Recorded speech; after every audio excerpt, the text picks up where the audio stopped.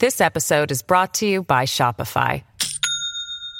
Do you have a point of sale system you can trust, or is it a real POS? You need Shopify for retail. From accepting payments to managing inventory, Shopify POS has everything you need to sell in person. Go to shopify.com/system, all lowercase, to take your retail business to the next level today. That's shopify.com/system. Families have a lot going on. Let Ollie help manage the mental load with new cognitive help supplements for everyone 4 and up, like delicious Lolly Focus Pops or Lolly Mellow Pops for kids. And for parents, try 3 new Brainy Chews to help you focus, chill out, or get energized. Find these cognitive health buddies for the whole fam at ollie.com. That's OLLY.com. These statements have not been evaluated by the Food and Drug Administration. This product is not intended to diagnose, treat, cure, or prevent any disease.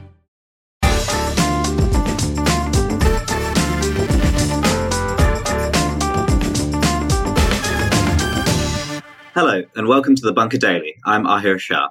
Rents in the UK are at their highest rate on record.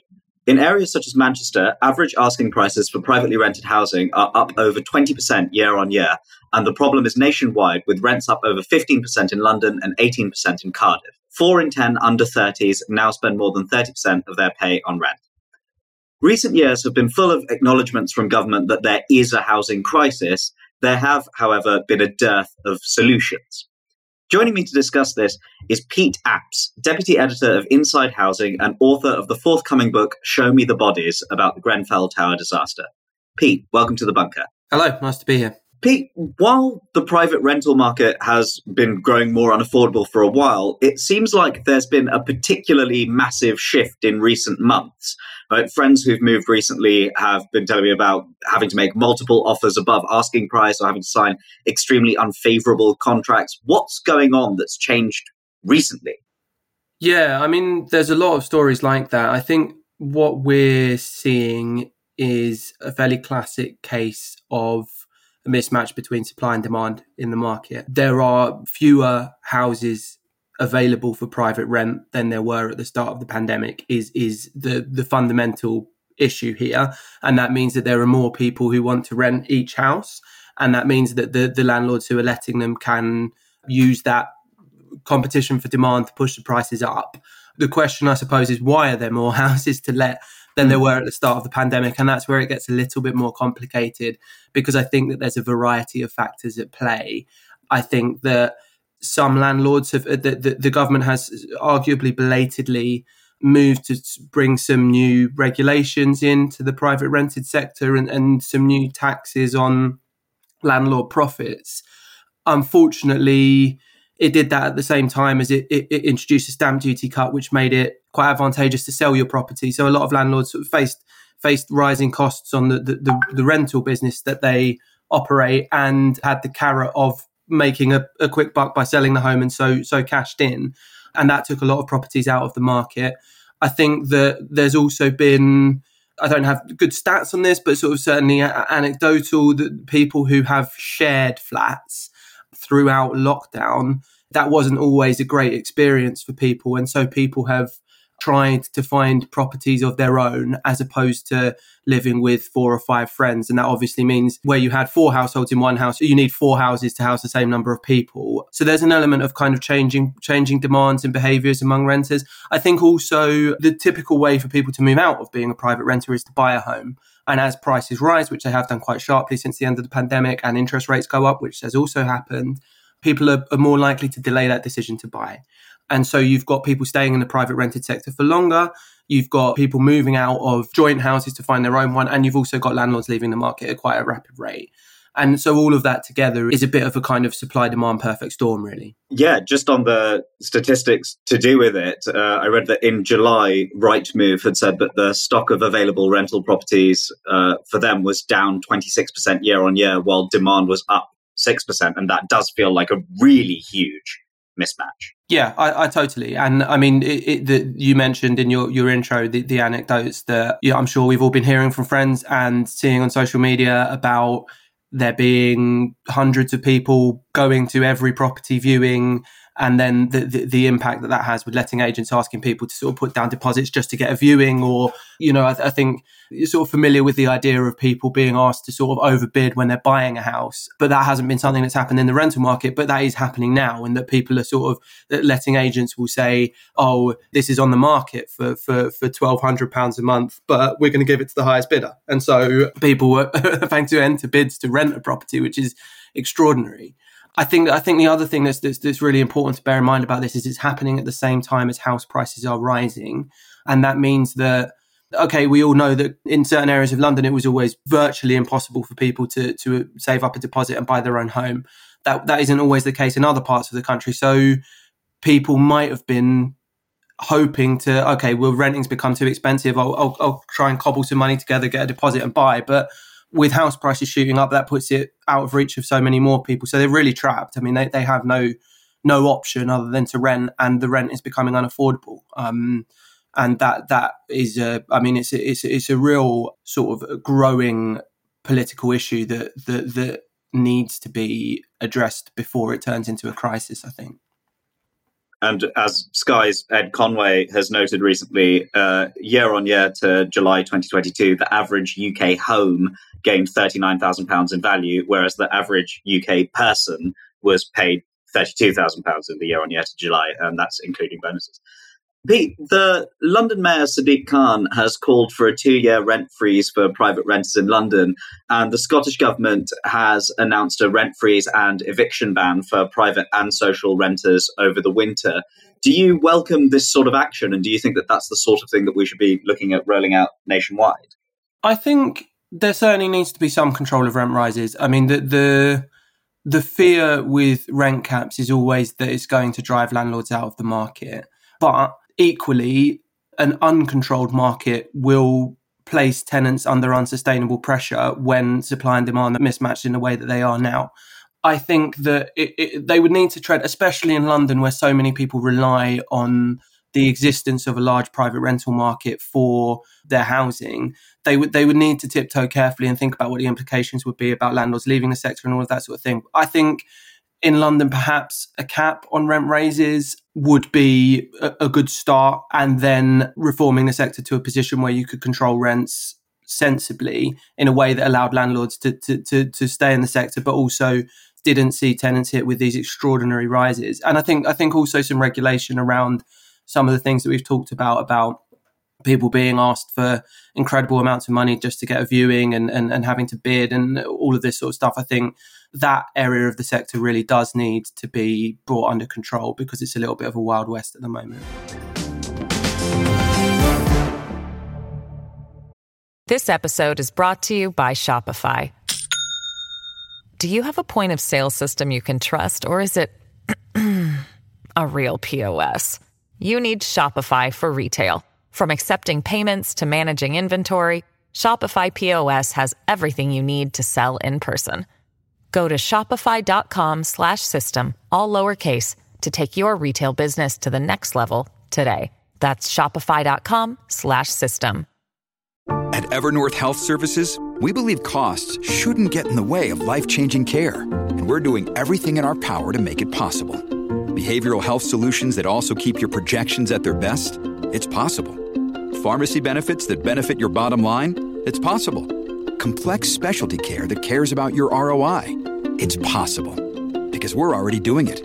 All while saving businesses billions. That's Wonder made possible. Learn more at evernorth.com/wonder. On the regulatory front, the UK government is currently trumpeting its renters reform bill. Could you talk us through what that bill entails and what it's changed? So the renters reform bill, I think the aim is to give more rights to private renters. There's a very long-standing commitment which goes right back to Theresa May's time as Prime Minister to take away Section 21 evictions, which is the landlord's power to evict a tenant at the end of a tenancy without giving a reason other than they just don't want them to be there anymore. So that will give people a bit more security of tenure. There's talk in the recent white paper that they're going to introduce what's known as a decent homes standard, which is something that applies in social housing but not in private housing, which is essentially a set of minimum standards for the quality of the property and an obligation in law for the landlord to meet those. I mean, these changes are things that are incredibly important and necessary. I think they reflect the fact that the private rented sector is no longer a sort of fringe part of the market that's an option for students and young graduates, and hasn't been like that for a long time. It's how a large part of the population house themselves and how they will continue to house themselves. They have no other option, and therefore you have to give them some security. You have to give them a decent quality of accommodation and some legal protection. So I think it's very, very overdue, actually, this sort of reform. Nonetheless, if landlords are leaving the sector now because of increasing burdens of, the duties they have to fulfill, a lot of landlords are sort of, some of them are accidental landlords because they've inherited a property. Some are, just small-time investors, really, who don't have much professional housing management knowledge. I think the government needs to ensure that if landlords want to stay in the sector, that they are helped to meet the duties that this act will impose. And if they want to leave the sector, that we are still providing rented homes for people who can't afford to buy. Because at the moment, we really just leave that to the market. And if the market isn't providing it, then the state needs to, because otherwise you'll see people become homeless. You touched briefly in your last answer about the way that the sort of cohort of people who are engaged in private renting has changed over recent time. As you said, like, not just something that is largely dominated by the young. Could you talk a bit more about how this has shifted in recent years? Because I, for example, think like I'm a private renter in my early 30s, and I often think that if you just put the sort of my on paper description into someone who was born 20 years earlier than I was, I probably wouldn't be at this stage of my life. Yeah. Okay. All right. I'll have to go back slightly more than I'll take your use of the phrase recent years quite broadly. I guess you have to kind of, I think towards the end of the 1980s and in the 1990s, private renting was really something that people did at university mostly, and maybe for a short period of time after graduating. It became a lot easier to get a second mortgage, really, in that period of time. Interest rates were going down and restrictions on bank lending were being taken away. And so I think, to quote you from a previous question, that growth in house prices that you see that sort of outstrips actual human earnings, it incentivized a lot of people to go and buy second and third homes and then put them out to rent. And so that started the growth of the sector, really. And at the same time, we were selling off social housing and reducing the amount of new social housing that we were building. And so people were coming into the private rented sector from two ends, really, both people who couldn't afford, who might have bought otherwise, but could no longer afford to because they were competing with people seeking their second or third home. And from the other side of people who might have qualified for social housing because they were on lower incomes, but there wasn't the social housing available. So the private rented sector sort of started to swell through both of those routes. I think what's happened in the 20 years since, and especially in the last decade, is both of those trends have accelerated. So the provision of social housing has been choked off even more than it was, and the sell-off of social housing has been accelerated. So there are more and more and more people who are coming into the private rented sector, not like a sort of graduate in their 30s like yourself, but as an option of housing of last resort. And then there's also the ever-growing ratcheting up of house prices and deposit demands and the restrictions on mortgage lending that came in after the financial crisis, which have made it much harder for somebody like you or me to buy a property outright. And so we found ourselves, while we could probably afford the cost of servicing a mortgage every month, and that's by definition as a private renter, that is what you're doing, plus your landlord's profit margin, we're unable to meet the bank's terms for lending because you might not have the necessary income level to take the loan that you would need, or you simply can't save the money for a deposit because, we all know how high house prices are, and it can be difficult to get into the market with anything less than 10%. And so because of that, you have only really got one option left, and that's the private rented sector. And so it's grown and grown and grown because both of those areas, the reduction in social housing and the growth in house prices, have really been policy, really. I mean, government policy has actively encouraged both of those trends to continue and accelerate. And I think it would have been obvious and to see that the result of that was going to be more and more people in private rented housing. And we're only now really trying to catch up with the implications of that and trying to make that housing more suitable for families to live in, for example. But at the same time, the market is very unregulated and very reactive to political changes. And so you see consequences like this flowing through, where suddenly there's a demand, supply is choked off and demand's going up, and then prices shoot out of control.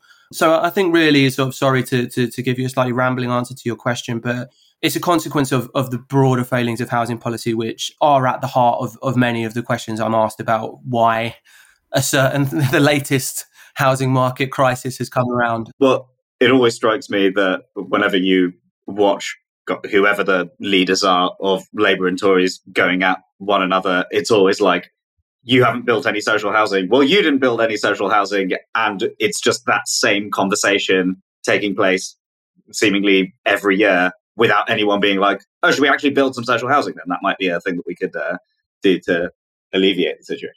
It feels painfully obvious that the only real way this country is going to end up dealing with its myriad housing crises in the medium and long term is actually to build some fucking houses. But it's felt that way for a very long time now. What will it actually take to get this country building? Are there any changes in the pipeline or anything that you feel might change this sort of stasis that I feel that we've been living in for quite a long time? I mean, I think that just sort of in response to that question, a crisis like the one we're seeing at the moment wouldn't be immediately solved just by a quantum of building. You also need to think about, are the houses that are being built going in the right places where this mismatch between supply and demand are? Because, building houses in Doncaster isn't going to solve a supply and demand issue in London or Manchester. You've also got to think about, are they hitting the market that where this crisis is?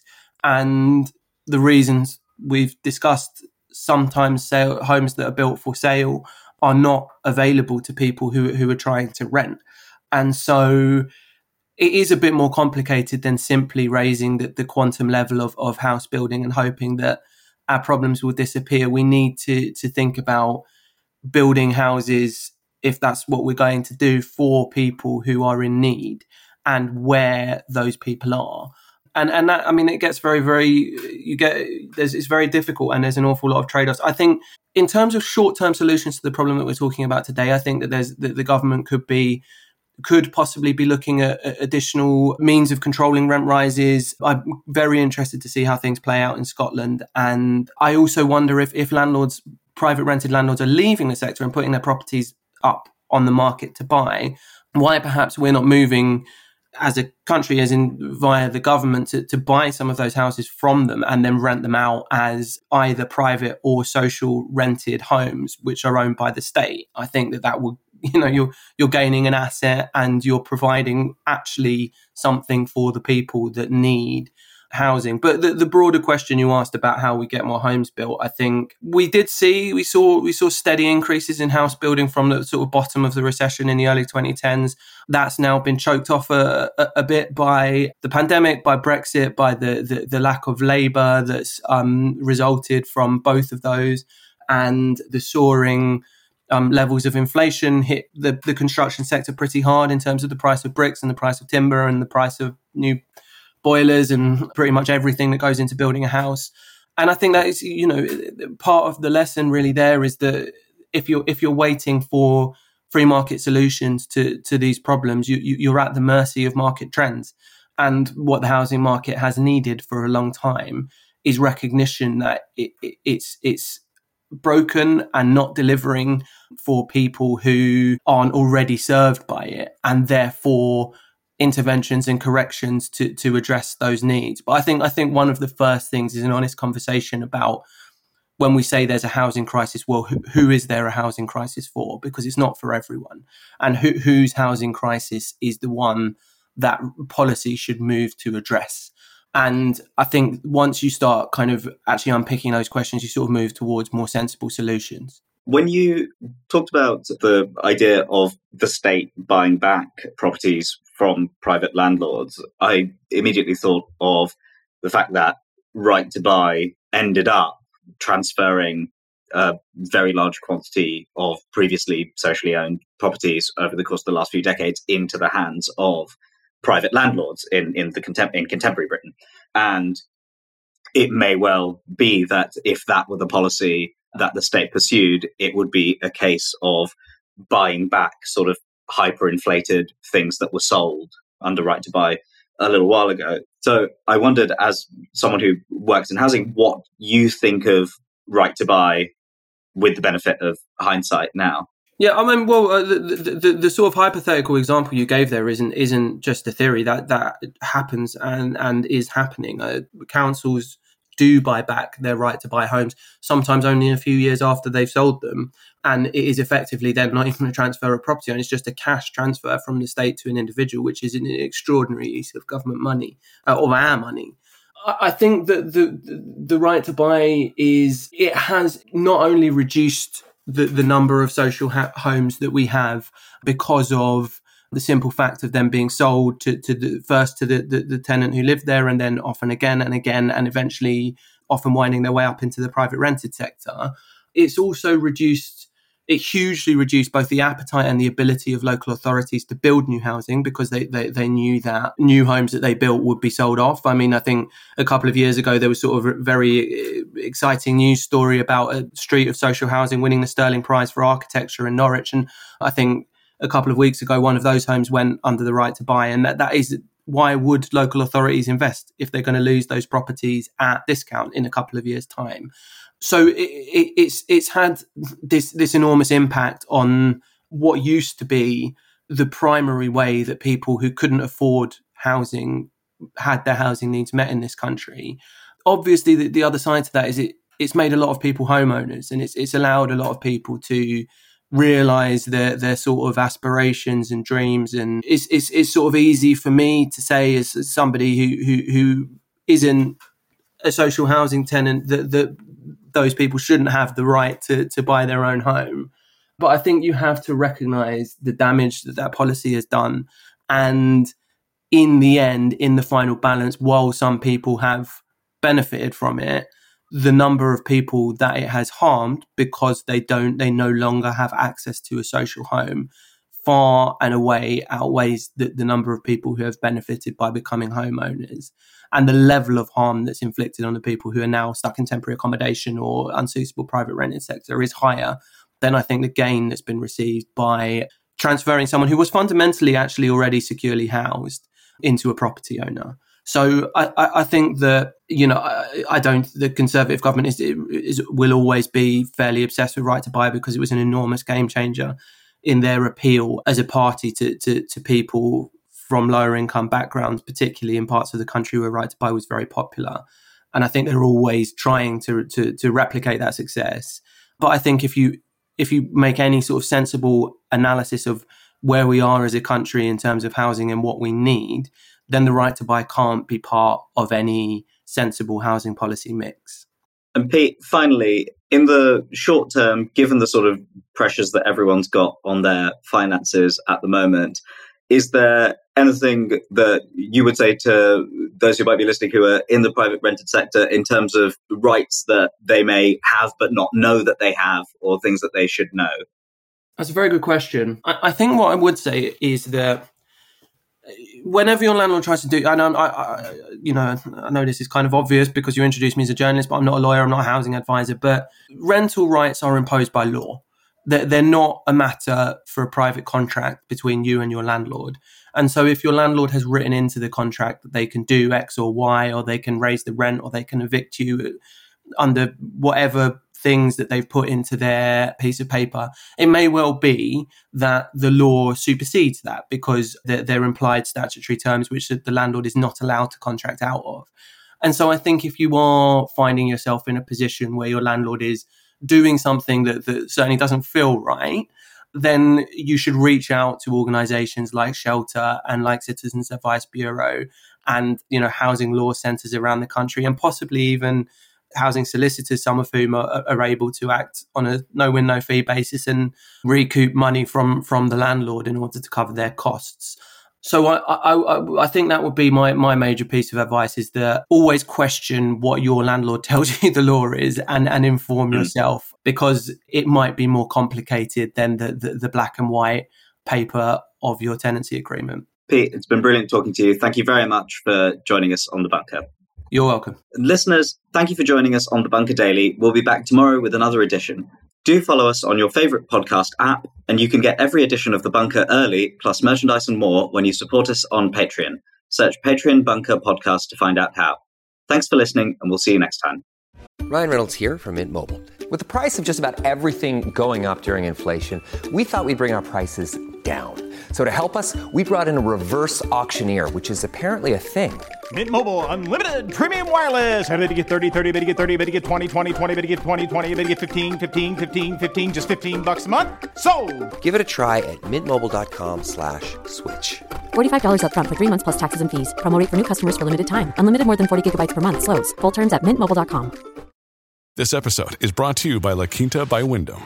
Your work can take you all over the place, like Texas. You've never been, but it's going to be great because you're staying at La Quinta by Wyndham. Their free Bright Side breakfast will give you energy for the day ahead. And after, you can unwind using their free high-speed Wi-Fi. Tonight, La Quinta. Tomorrow, you shine. Book your stay today at LQ.com.